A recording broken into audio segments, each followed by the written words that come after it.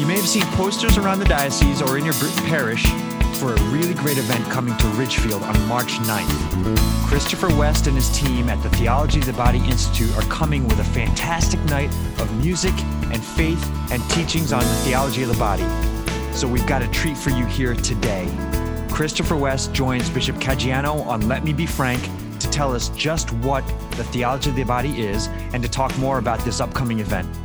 And so if you haven't checked it out yet, you can go online for more information, and I believe there are still tickets available. So if you're on the web, go to ridgefieldct.eventbrite.com. That's ridgefieldct.eventbrite.com. And in the meantime, listen into this important conversation on your radio at 1350 AM or 103.9 FM or using the Veritas mobile app on your phone. And if you are looking for the app, it is easy to get. Go to the Apple App Store, the Google Play Store, or veritascatholic.com. While you're online, be sure to check out Foundations in Faith. They are our sponsors here for Let Me Be Frank. Foundations in Faith embraces innovative approaches to funding pastoral care programs in the Diocese of Bridgeport. Resources focus on energizing lifelong faith formation and discipleship and fostering a commitment to justice and accompaniment with our most vulnerable. From seminarians to retired priests, from baptism to last rites, from suburbs to inner cities, the reach is broad and the impact is meaningful. For more information, visit them on the web at foundationsinfaith.org. All right, here we go. What an intro, my friend. What an intro. This is Let Me Be Frank on the Veritas Catholic Network. I'm Steve Lee, and it is my great pleasure, as always, to introduce Bishop Frank Caggiano. I'm so proud of you, Steve. You said that with one breath. It was amazing. It was like I usually record that part without you on the air, Excellency. So now you get to hear it. But I'm really happy today because we have such a great guest on with us, Excellency. And so it's Christopher West. And just very quickly, I'm sure everybody out there knows who he is, but please allow me to introduce him anyway. Christopher West is the president of the Theology of the Body Institute. He is on the faculty at a number of institutions, including Pontifex University, St. John Vianney Seminary in Denver, the Institute of Priestly Formation in Omaha, and the John Paul II Institute in Australia, and a few others. Well, those are all things I used to be. Those are past positions that I've had, not current ones. Okay. The current position is Pontifex and the Theology of the Body Institute. Those others were part of my previous assignments. There you go. Christopher is also the author of more than a dozen best-selling books and numerous videos and audio programs, and he is coming here to our diocese on Wednesday, March 9th with the Made for More event hosted by St. Mary's Parish in Ridgefield.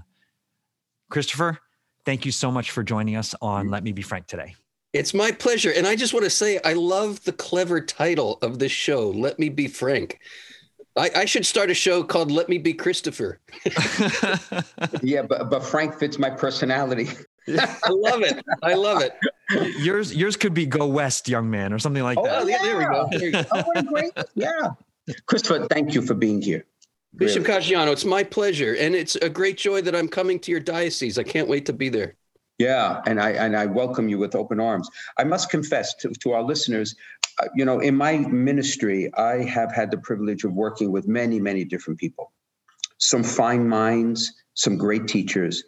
But you, I think, are among the few that have had really an enormous transformative impact in the life of the church in the United States. And I don't say that lightly, Christopher, because we all know that St. John Paul was truly great.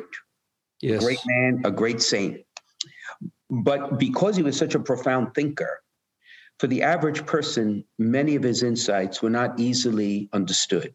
But Yes. You have taken his theology of the body teaching, right, which summarizes the whole tradition of the church, and have made it accessible, understandable, and you have really transformed many different lives. It's just amazing. Your work is really amazing. So I am delighted you're here.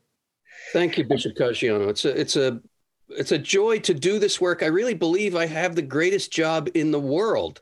I get to invite hungry people to a banquet. That's what we do as evangelists and teachers of the faith. And I'm humbled by it. I look back at how this all unfolded, and I just am filled with praises to God. I was pursuing a music career, actually, in the early 1990s when I first read John Paul II's Theology of the Body. And I traded in my drumsticks and my guitar for a very different life.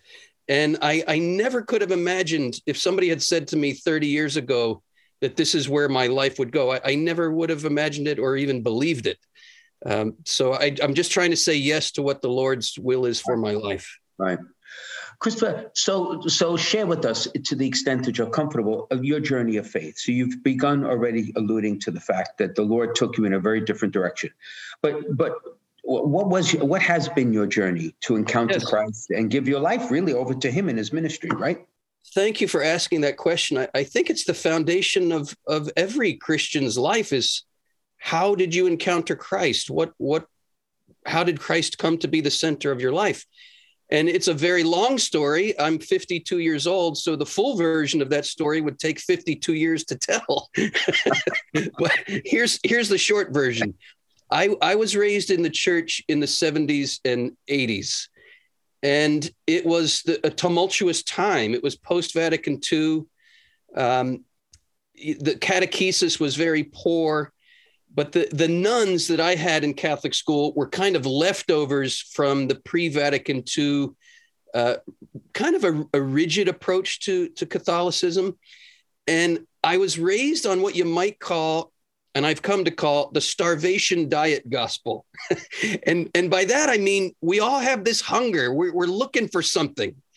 I remember, Bishop, I was 8 years old. I was in third grade at Sacred Heart School. It was right around the time John Paul II was elected Pope. And I'm lying in my bed and I hear Bruce Springsteen come on the radio. And I heard his anthem from the 70s, Born to Run, for the first time. And it awakened a yearning in my soul. I don't know how to explain it. In this song, he's looking for this place to go, and he wants to find this certain fulfillment. And he's certain that if he keeps running, if he keeps searching for it, he'll find it. And there was something about the passion and the longing in that song that awakened a passion and a longing in my own heart. I had no idea at the time that was a passion and a longing for God. And again, using this metaphor, I would say that the way the gospel was presented to me was, your passion, your desire is bad. You need to repress all that, but follow these rules and you'll be a good, upstanding Christian citizen. Well, I didn't buy that. And in my teenage years, I became a quick convert to what I would call the fast food gospel. And by that, I mean the secular culture's promise of immediate gratification for that hunger. And if our only two choices are starvation on the one hand or fast food on the other, I'm a hungry guy. I'm going for the fast food. I'm going for the chicken nuggets. And I don't want anybody to lie to me here, because those chicken nuggets actually taste really good going down. However, if you go along with my analogy, if fast food becomes your steady diet, you're not going to feel so good after a while. The grease and that sodium is going to catch up with you. And that's a picture of me in my college years. I was spiritually sick from the fast food, so to speak. And it put me on my knees in a college dorm in 1988 saying, and I hadn't been to mass for years at this point. I had abandoned my Christian upbringing, but I was on my knees in pain in a college dorm. And I said, God in heaven, if you exist, you better show me why you gave me these passions, these longings, these desires, because they're getting me and everybody I know into a heck of a lot of trouble. Do you have a plan for my life? And Bishop, that sent me on a journey. Jesus said, seek and you will find. And not everything in my Catholic school background was bad, right? There were certain seeds that got planted. And that seek and you'll find seed really got planted in my heart. And so I sought. And making a long story short, a few years later, now we're in the early 90s, I discovered John Paul II's Theology of the Body. And it it was life transforming. Somehow this old Polish guy in Rome was able to put his finger on the deepest questions and longings of my being and unfold for me that Christianity is not a starvation diet. It's an invitation to a banquet. More specifically, it's an invitation to a wedding feast. And I really felt like I had discovered something as big as the cure for cancer, or something that big. And I knew then that I would spend the rest of my life studying this teaching and sharing it with the world. And the Lord has opened the doors for me to do that. And it has been and continues to be a life-transforming experience for me. The theology of the body is, as you said very well, Bishop, and I'm so glad to hear you say it, because not a lot of Catholics understand this, that John Paul II is putting into a modern language a summary of the whole Christian tradition. He's giving us a pair of glasses, if you will, to read the catechism from start to finish and have it come alive for us. And I would say what happened when I encountered his teaching was that the doctrine that I had heard growing up in Catholic school, which was presented to me in a kind of dry and doctrinaire way, it took on life. It took on meaning. John Paul II connected the doctrine with the deepest longings of my heart. And I found a connection with my Catholic faith. I found a connection with the mystery of the incarnation and the person of Christ. And I discovered that the person of Christ knew me. He knew my heart. He knew my deepest longings, and his desire for me was quite a remarkable odyssey, right? And so if I were a listener and I've never heard of the teaching that transformed your life, the very first question I would ask you is, so what is the theology of the body? What is it? Right? Yeah, let's talk about it. Let's talk about that very phrase. It's a remarkable phrase, theology of the body. What? I mean, when I grew up, theology, the study of God, seemed to be disconnected from my body. It seemed to be disconnected from the physical world, in fact. But I came to learn from John Paul II, that is a great ancient heresy. Yes, the Catholic Church has condemned over and over and over again, this rupture between the spiritual and the physical. In fact, at the heart and center of everything we believe as Christians is what we call the incarnation. We have a general idea that religion means fleeing the body and the physical world to reach a spiritual God. But Christianity represents the exact opposite movement.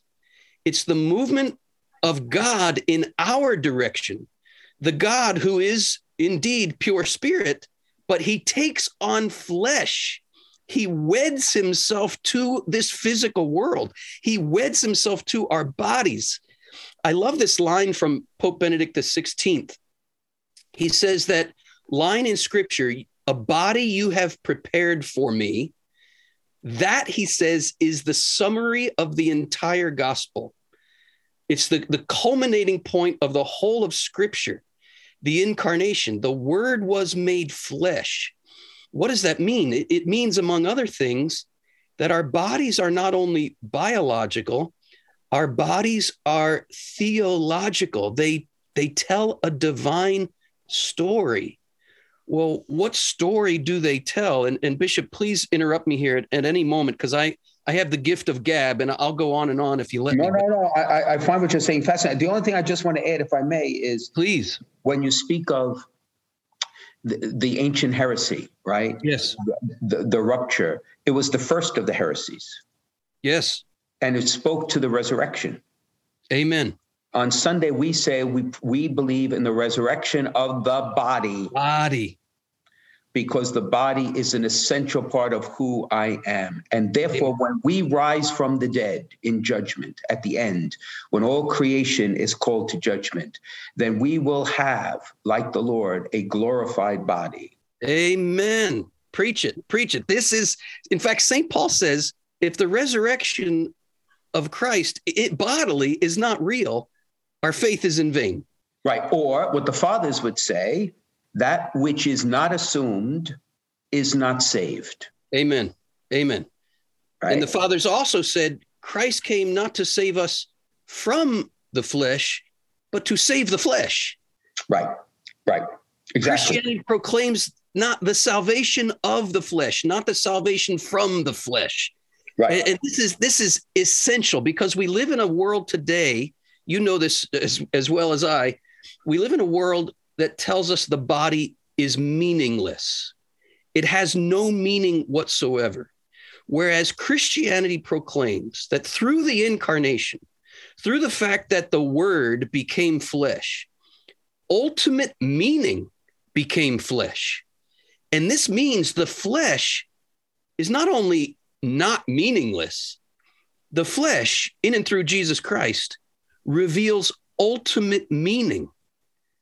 The Logos was made flesh. You know, the Logos, that Greek word, means the ultimate meaning behind everything, the ultimate logic behind everything, the ultimate purpose, the ultimate truth behind everything, the Word behind everything. The Word that is ultimate meaning took on flesh to reveal through human flesh ultimate meaning. The war going on in our world right now, there is a raging battle that we are involved in right now. And it is an all-out war, an all-out attack against the meaning of our bodies. Correct. Right. Why is the enemy after our bodies? Precisely because our bodies tell the divine story. And that's what I'd like to unfold now. That what do we mean? What do I mean when I say the body tells a divine story? Well, the Bible, from beginning to end, and I learned all this from John Paul II, but as you said, Bishop, he's just drawing out the theological tradition here. From beginning to end, the Bible tells a story about marriage. It begins, and the Catechism says this, the Bible begins with the marriage and it ends with the marriage. It begins with the marriage of man and woman in an earthly paradise. It ends with the marriage of Christ and the church in a heavenly paradise. And when we look at these two bookends of the Bible, we discover the key that unlocks the whole story. And here it is. Here's the whole story in 5 words, the whole biblical story. God wants to marry us. That's the story. Throughout the Old Testament, God speaks of his love for his people as the love of a husband for his bride. And in the New Testament, that eternal bridegroom is literally embodied when the Word is made flesh. And right there in the middle of the Bible, so the Bible begins with the marriage, it ends with the marriage. Right in the middle of the Bible is that great erotic love poetry called the Song of Songs. Oh, yes. Yep. Mm-hmm. And the saints have written more commentaries on the Song of Songs than any other book in the Bible. Why? They understood what Pope Benedict XVI said in his encyclical, God is Love. He said, the Song of Songs expresses the essence of biblical faith. And the essence of biblical faith is that we truly can enter into union with God. And this union is described by the scriptures, by the Bible, as the marriage of the Lamb. And I like to say, and this is what John Paul unfolds in his theology of the body, that this eternal marital plan, that God wants to marry us, God wanted that eternal marital plan to be so plain to us, so obvious to us, that he chiseled an image of it right in our bodies by making us male and female and calling the two to become one flesh. And all of this biblical narrative culminates in Ephesians chapter 5, where St. Paul says, the union of man and woman in one flesh is a great mystery, and it refers to Christ and the church. Right.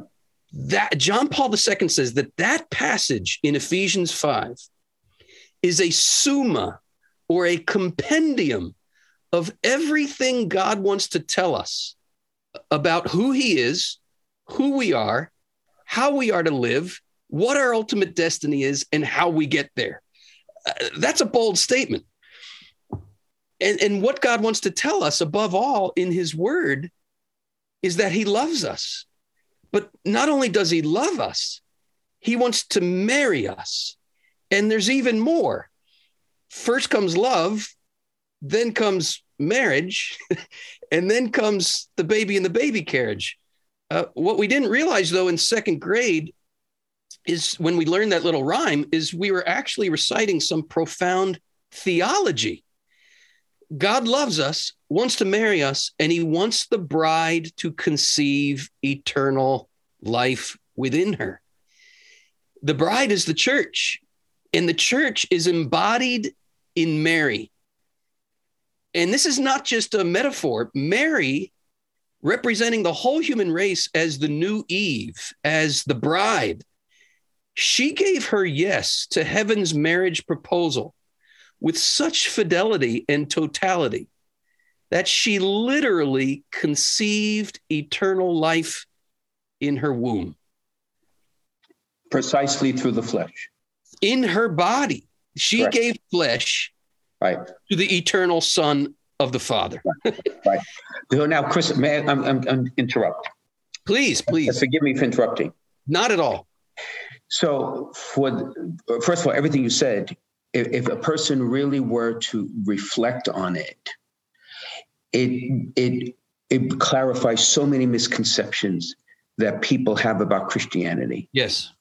Not least of which, there is this perennial misunderstanding that Christianity is all about getting through this life to get to heaven, as if this life is meaningless. But this life is, in fact, the preamble to eternal life. Amen. It is the infleshing of this promise. It's all about covenant, right? It's all about God does not, when God speaks, that which he speaks becomes real, is reality in the end. So when God says he loves us, in fact, that is who he is, sharing his life with us, right?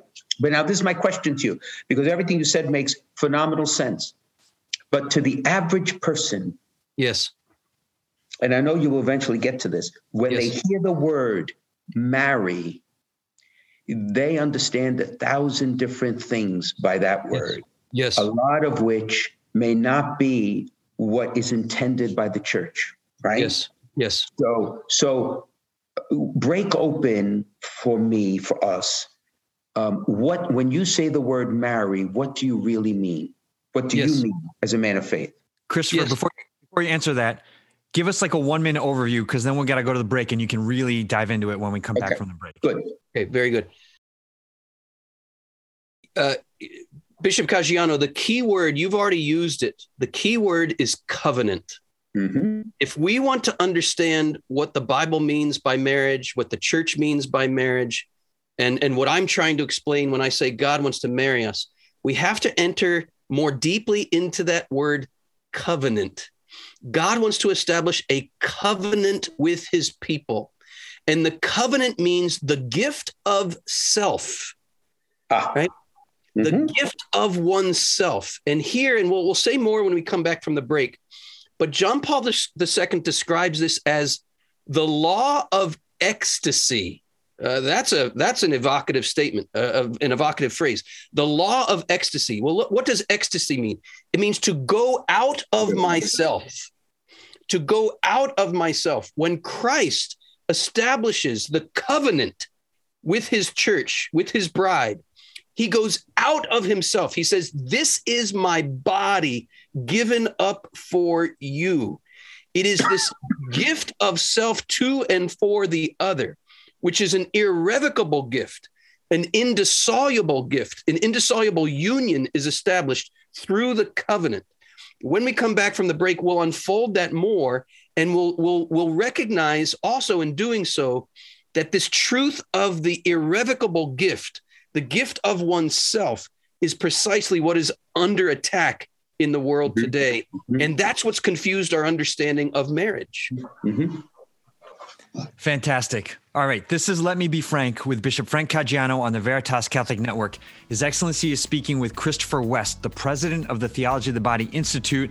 And gosh, if you're listening to this and you want more, you'll get more after the break, but you also know that you have to come and see Christopher and his team on March 9th when they bring Made for More here to Ridgefield. We'll be right back. If you're concerned about your end-of-life plans, searching for a Catholic cemetery, or have loved ones who are buried in one of the 14 Catholic cemeteries throughout Fairfield County, now might be a good time to begin planning for yourself or for other family members. Call one of our family advisors at 203-742-1450 and select option 5 to leave a message, or visit www.ctcemeteries.org. Many people don't realize that they can be buried with their deceased loved ones, even if all of the family's in-ground plots have been taken. The Diocese of Bridgeport Catholic Cemeteries provides in-ground burials, as well as columbarium and mausoleum options. This makes it possible to unite your family together in the same cemetery, and it's an opportunity to build a bridge for your family back to the church.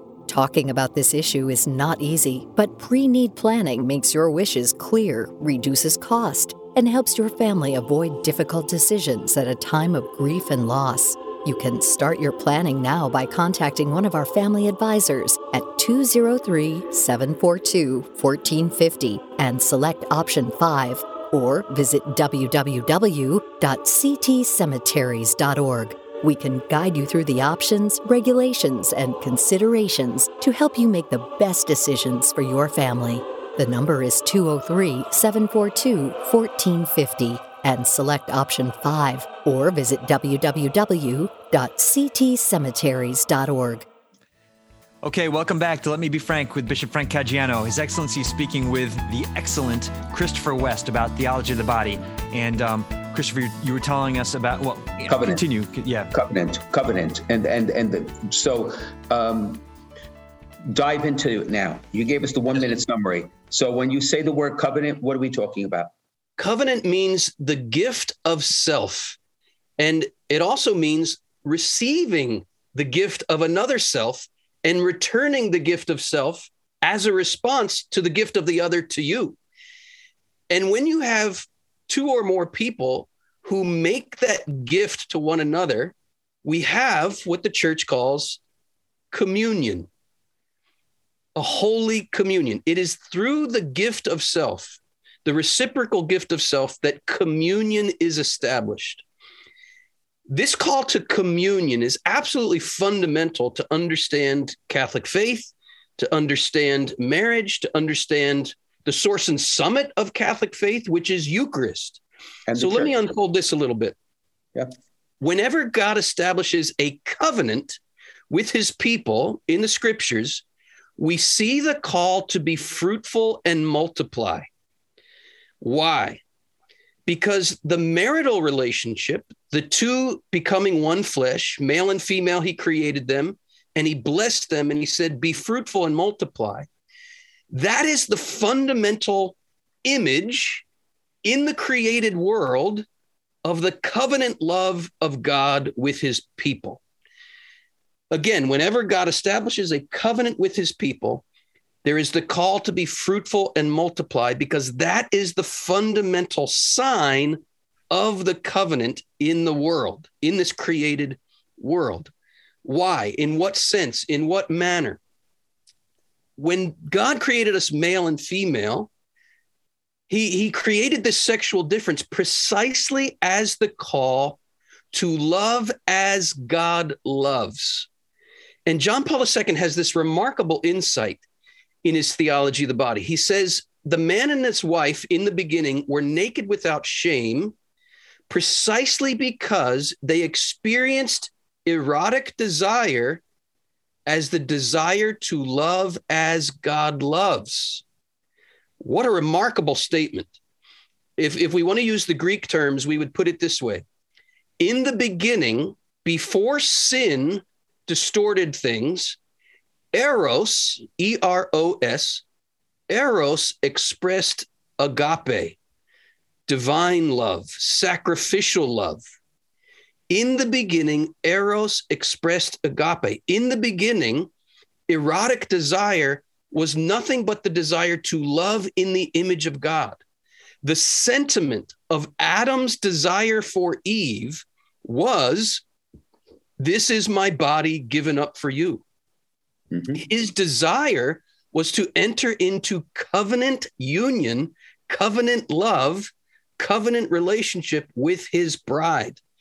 And the sentiment of Eve's desire, before sin confused it, her yearning for her husband was, let it be done to me according to your word. I open to receive your gift.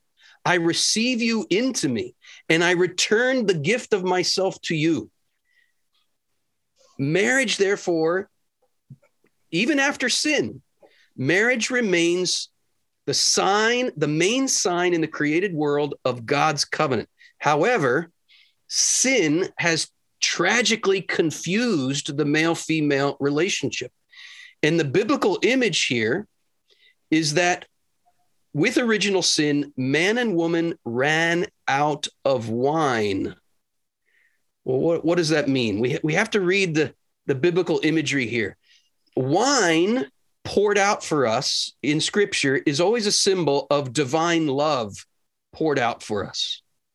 In the beginning, they were naked without shame because, we could say, they were drunk on God's wine. They were filled to overflowing with God's love. That's what came out of them for one another, because they were filled to overflowing with divine love. But there's a basic principle here. You cannot give what you do not have. Mm-hmm. If you run out of God's wine, you're not going to have that covenant love to share with one another. With original sin having run out of wine, eros, or erotic desire, became self-seeking. It got cut off from agape love.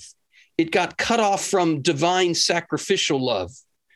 And now, with original sin, the man says to the woman, not, this is my body given up for you, but he's now looking at her body as an object to please himself.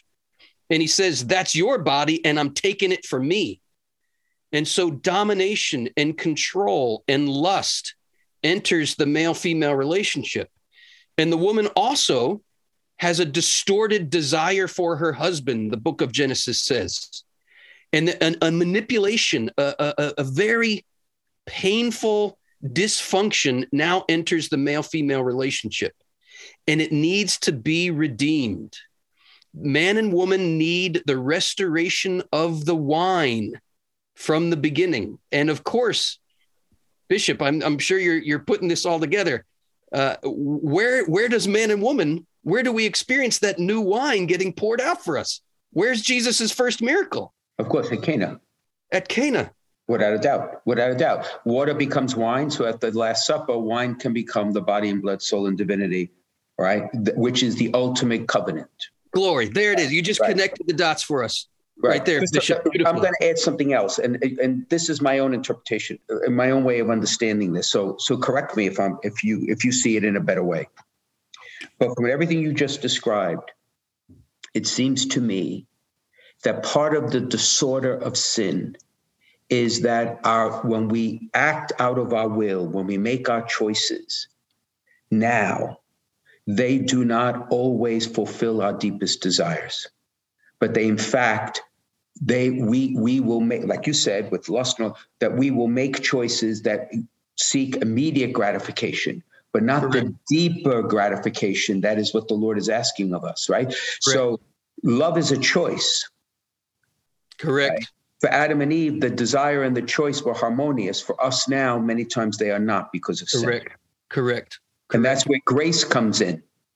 Amen. Preach it. You're preaching it. This is pure gospel truth that you are sharing with us.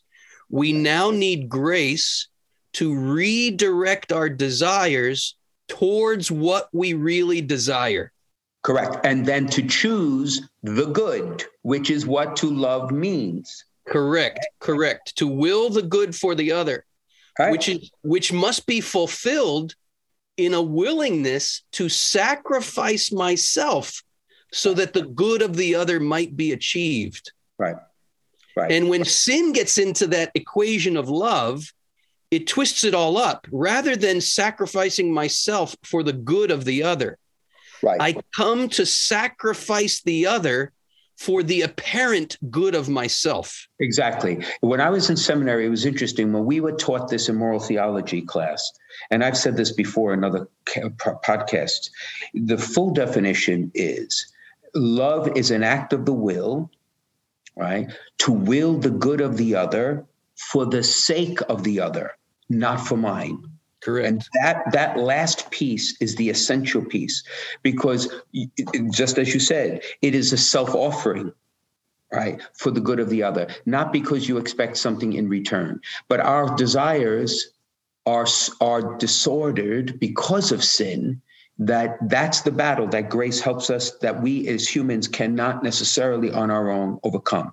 That's the concupiscence of original sin. That's the effect of original sin that we carry, right?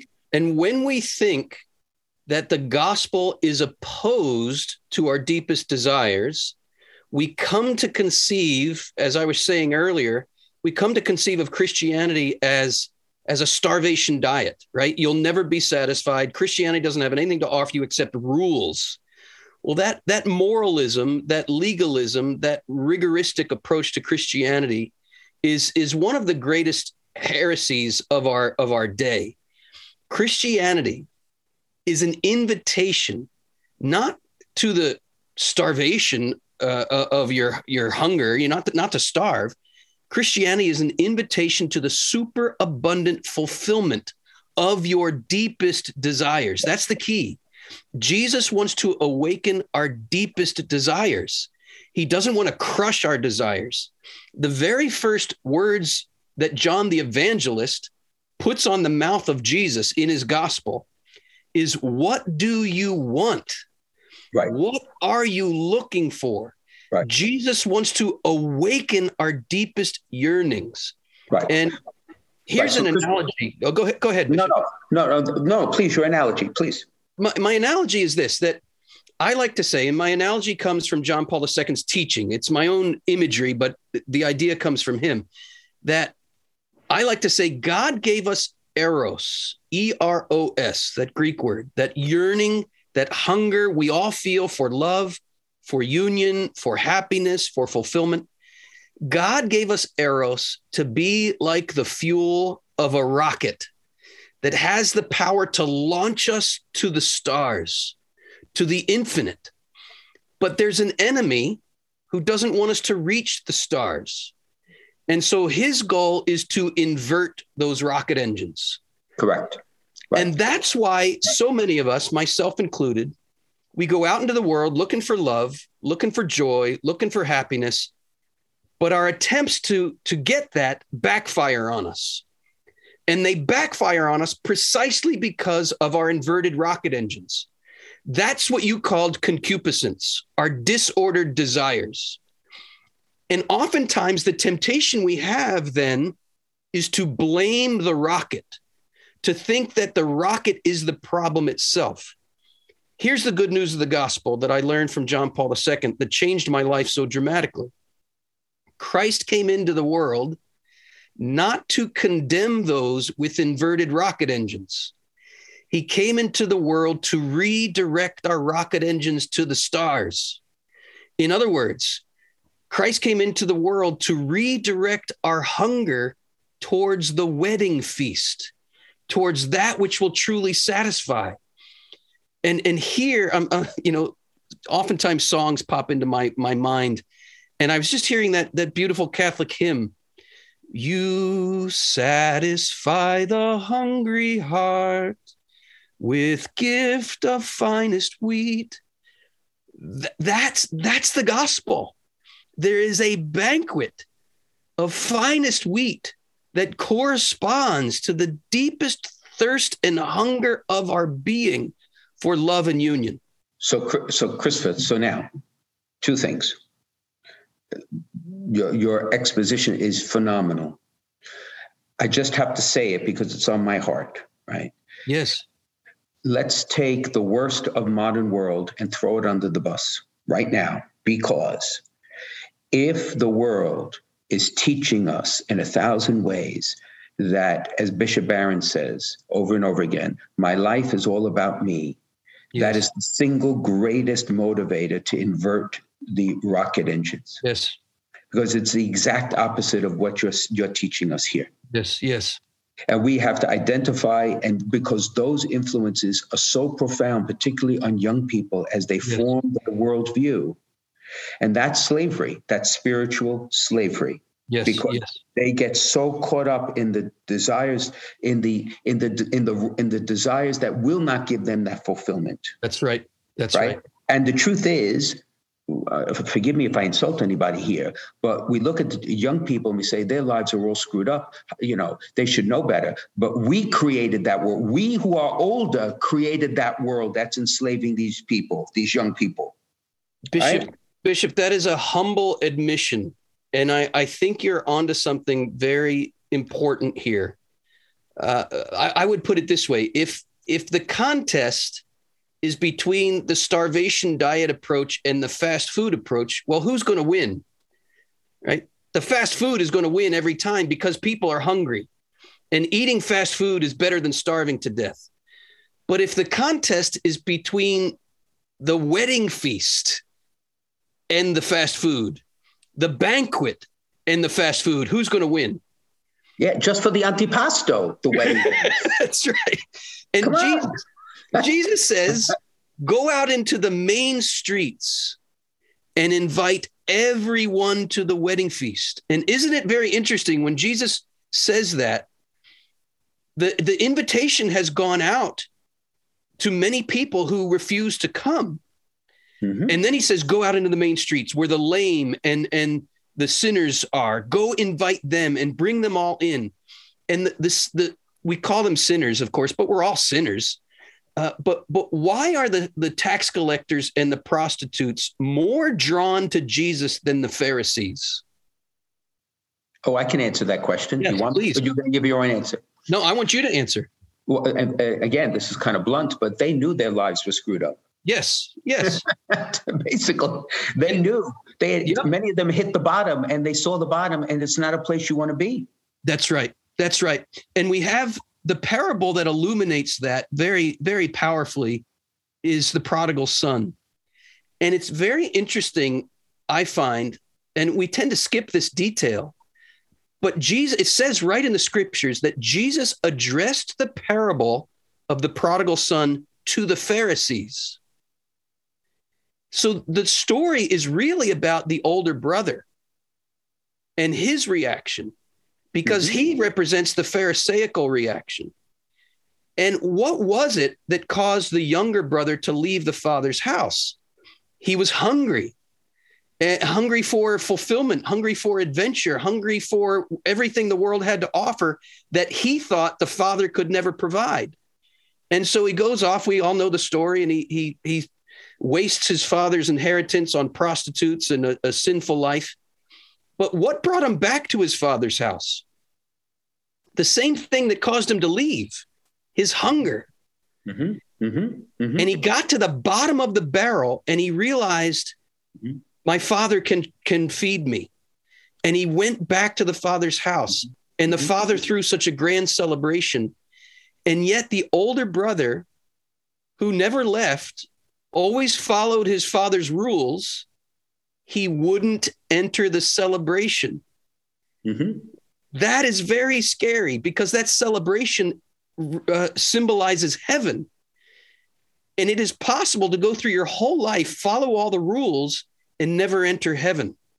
And have society think that you are the upright one. Correct. That you have your life in order, right? It's when you are actually equally, if not worse off. Correct. But the other thing I wanted to mention to you is, listening to all of this as the backdrop, we as Catholics have said the summit source of our life is when we gather at the celebration of the sacrifice of the Mass. Yes. When we enter in grace into the moment of the Lord's death and resurrection. Yes. But now, for those of us listening to you, this moment of communion, when the Lord enters spiritually and physically one's body, is a manifestation of that covenant that you are talking about. Amen.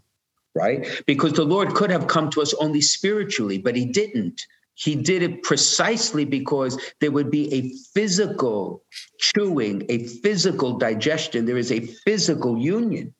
Amen. Right? Am I on the right path here? You're absolutely on the right path. And it reminds me of what John Paul II said about the Eucharist. He said, the Eucharist is the sacrament of the bridegroom and of the bride. This is where the mystical marriage between Christ and the church, where the covenant of marriage between Christ and the church is consummated.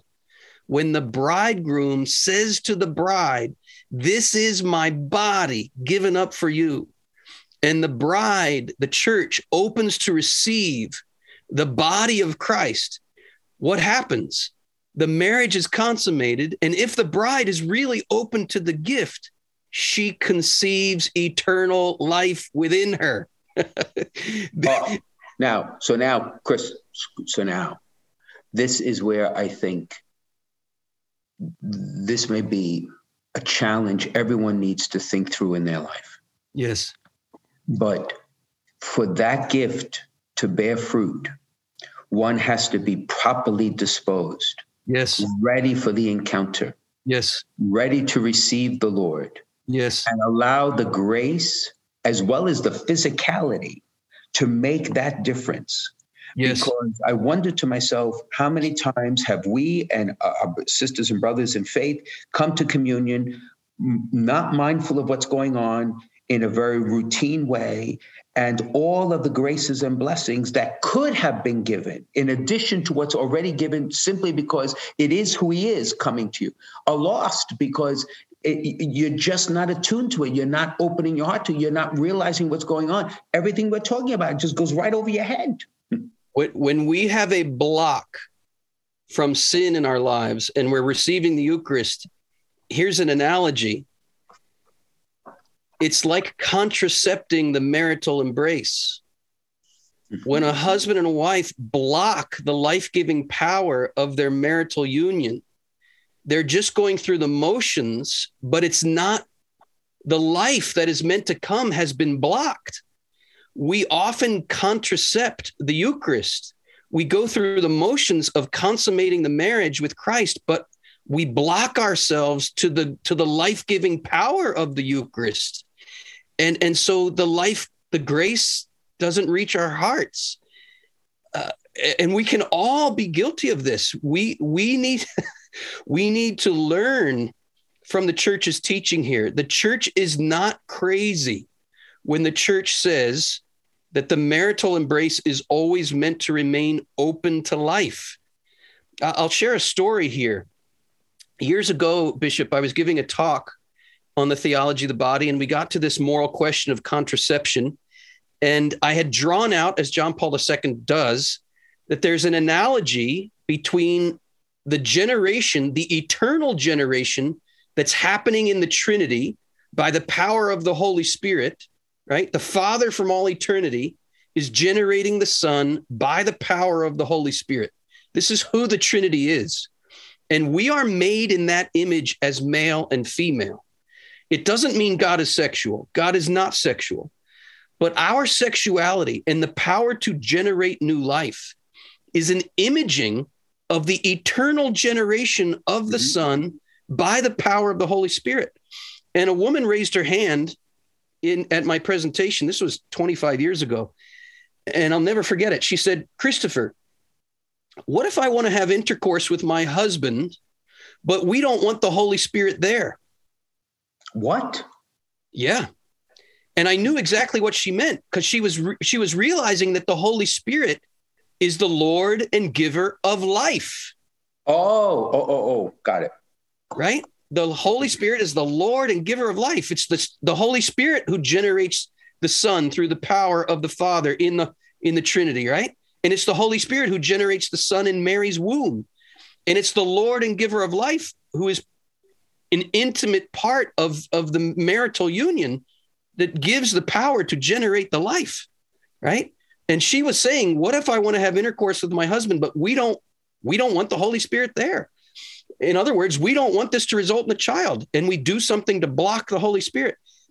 It struck me so powerfully. I said, oh my gosh, that's exactly why contraception is so damaging to a marriage, because that's exactly what you're saying. Whether you realize it or not, you're saying we don't want the Holy Spirit here.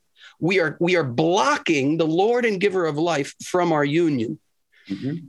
Imagine, this is blasphemous, but imagine a priest going through the motions of the Eucharistic prayer, and at the moment of invoking the Holy Spirit, instead of invoking the Holy Spirit, imagine saying, let the Holy Spirit not come upon these gifts because I don't want them to be made holy. That's blasphemous. That's a sacrilege. That's an absolute contradiction of the sacramental mystery of the Eucharist. I would like to add, by way of analogy, that when a husband and a wife render their sexual intercourse sterile, it is also a sacrilege against the sacrament of marriage. None of this is said to scold anybody or shame anybody or condemn anybody. I got my own long list of sins that I have to look at, but this is said to turn the lights on so we can understand spiritually what is happening when the two become one flesh. Mm-hmm. Mm-hmm. Really and truly, St. Paul was not just whistling Dixie when he said, when the two become one flesh, this is a great mystery, a great sacrament that is meant to communicate the love of Christ for the church. But here's the thing, sacraments only communicate the divine life in as much as they properly symbolize them. For example, the symbol of bathing with water really communicates the spiritual cleansing of baptism. But if you were to change the symbol and say you were to baptize someone with mud or with tar, now the symbol is making dirty. Mm-hmm. And so this becomes an anti-baptism. The marital union is really meant to communicate the way Christ loves the church, freely, totally, faithfully, and fruitfully. But when we alter the matter of the sacrament, when we render our bodies sterile, we're no longer properly symbolizing the way Christ loves. Mm-hmm. Christ came so that his bride might have life and have it to the full. Now, to go along with my analogy with the Mass, a priest might have a good reason to abstain from saying the Mass. If you have a good reason to abstain from saying the Mass, by all means, abstain. But don't say the Mass and then blaspheme it by saying, I don't want the Holy Spirit to come upon these gifts. Same thing with the marital embrace. A husband and a wife might have a good reason not to engage in the marital embrace. Okay, then refrain. But if you choose to engage in the embrace, don't alter it or make a sacrilege of it by altering its meaning, by rendering it sterile. Right. That's the essence of the church's teaching here. Mm-hmm.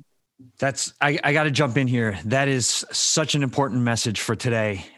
So misunderstood and so not known, but I have to jump in for our next break. This is Let Me Be Frank with Bishop Frank Caggiano on the Veritas Catholic Network. Christopher West has been with us, really diving in and explaining the theology of the body. Whew. Come to Ridgefield on March 9th so you can get more of Christopher and this fantastic message, all right? While we're on break, go get your tickets for Made for More. And then we'll be right back and with a listener question for Bishop Frank. All right, welcome back to Let Me Be Frank with Bishop Frank Caggiano. All right, Excellency, here is the question that came in via email. It says, Dear Bishop, at the beginning of Ordinary Time, one of the Sunday readings from 1 Corinthians mentioned a number of gifts of the Holy Spirit, including the interpretation of tongues. Mm-hmm. My question has a couple parts. First, how would one know if they have that particular gift? And second, would the church need to confirm that someone has this gift? It seems it could be dangerous if the devil were to trick someone into believing they had it. Well, that's a tremendously important question. And I think we have to define terms first and foremost. When we speak of tongues, we are not speaking of languages, right? In Pentecost, when the Spirit first manifested himself in the world, people spoke their own languages and were understood. Tongues are utterings, the utterances of the Holy Spirit, right? And many times they convey spiritual messages to those who are speaking it, whether it's a message of consolation or a message of joy.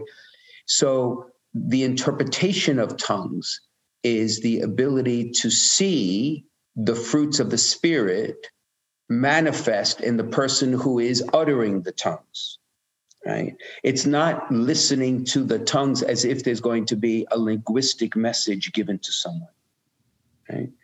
So the authenticity rests in part from the person who is uttering them and what the fruit is in their heart.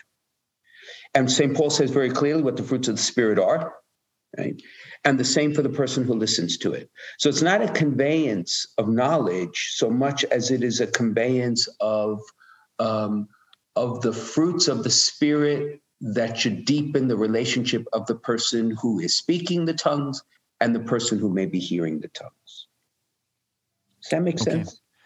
Yeah. And so does that means that the church itself does not have to confirm? That was the second part of the listener's question. No, the Holy Spirit confirms it by the fruits of his presence, right? And it's true, the evil one can confuse people. He always does. He always does, including with the topic Christopher, you were talking about today. He's there in separation, division, deception, the whole 9 yards. If you have a question for Bishop Frank, send it in to us on social media, or you can email questions@veritascatholic.com. Bishop Frank Caggiano is on Facebook, Instagram, and Twitter. So is Veritas Catholic Network. And as always, we would like to thank Foundations in Faith. A grant from the St. Therese Fund for Evangelization makes it possible for us to bring Let Me Be Frank to you. Foundations in Faith is committed to supporting and transforming pastoral ministries in the Diocese of Bridgeport, and you can learn more about their outstanding work at foundationsinfaith.org. Mr. Christopher West, wow, that was awesome. And we just scratched the surface, but thank you so much for being here with us today. It's my pleasure, and I can't wait to do this Made for More event. I'm so excited I'm coming to your diocese, and I look forward to unfolding this beauty for the audience who will be joining me that night. And before I ask for your blessing, Excellency, let me just give the website one more time for anybody who wants to get tickets or more information. Go online, and it is ridgefieldct.eventbrite.com. That's ridgefieldct.eventbrite.com. Excellency, would you please give us your blessing? Thank you. Thank you for not just your presence here with me today, but your work on behalf of the whole church. It's really extraordinary gift. You're very welcome. And thank God you were humble enough to accept the gift and share it. It's my joy. And do pray that I remain just a humble servant of the Lord. That's my desire. Well, if not, come back on the podcast. We'll straighten you out. Don't worry about it. Thank you. In the name of the Father, of the Son, and of the Holy Spirit. Amen. Heavenly Father, we've spent this hour together exploring the richness of your love and how you call us into a covenant relationship, an intimate, caressing relationship. So our deepest desire to come, know, and serve you can be fulfilled fully in the life of heaven. Keep us faithful to you. Help us to be messengers of the good news of the gospel. And we ask that you bless Christopher and his ministry and all those who will hear his word, that through his work, they may come to know and love each other and your Son. And may the blessing of Almighty God, the Father, the Son, and the Holy Spirit come upon you and remain with you forever. Amen. Amen. God bless. Christopher, take care. Safe travels to you. Steve, I'll see you next week. God bless you. Thanks for having me.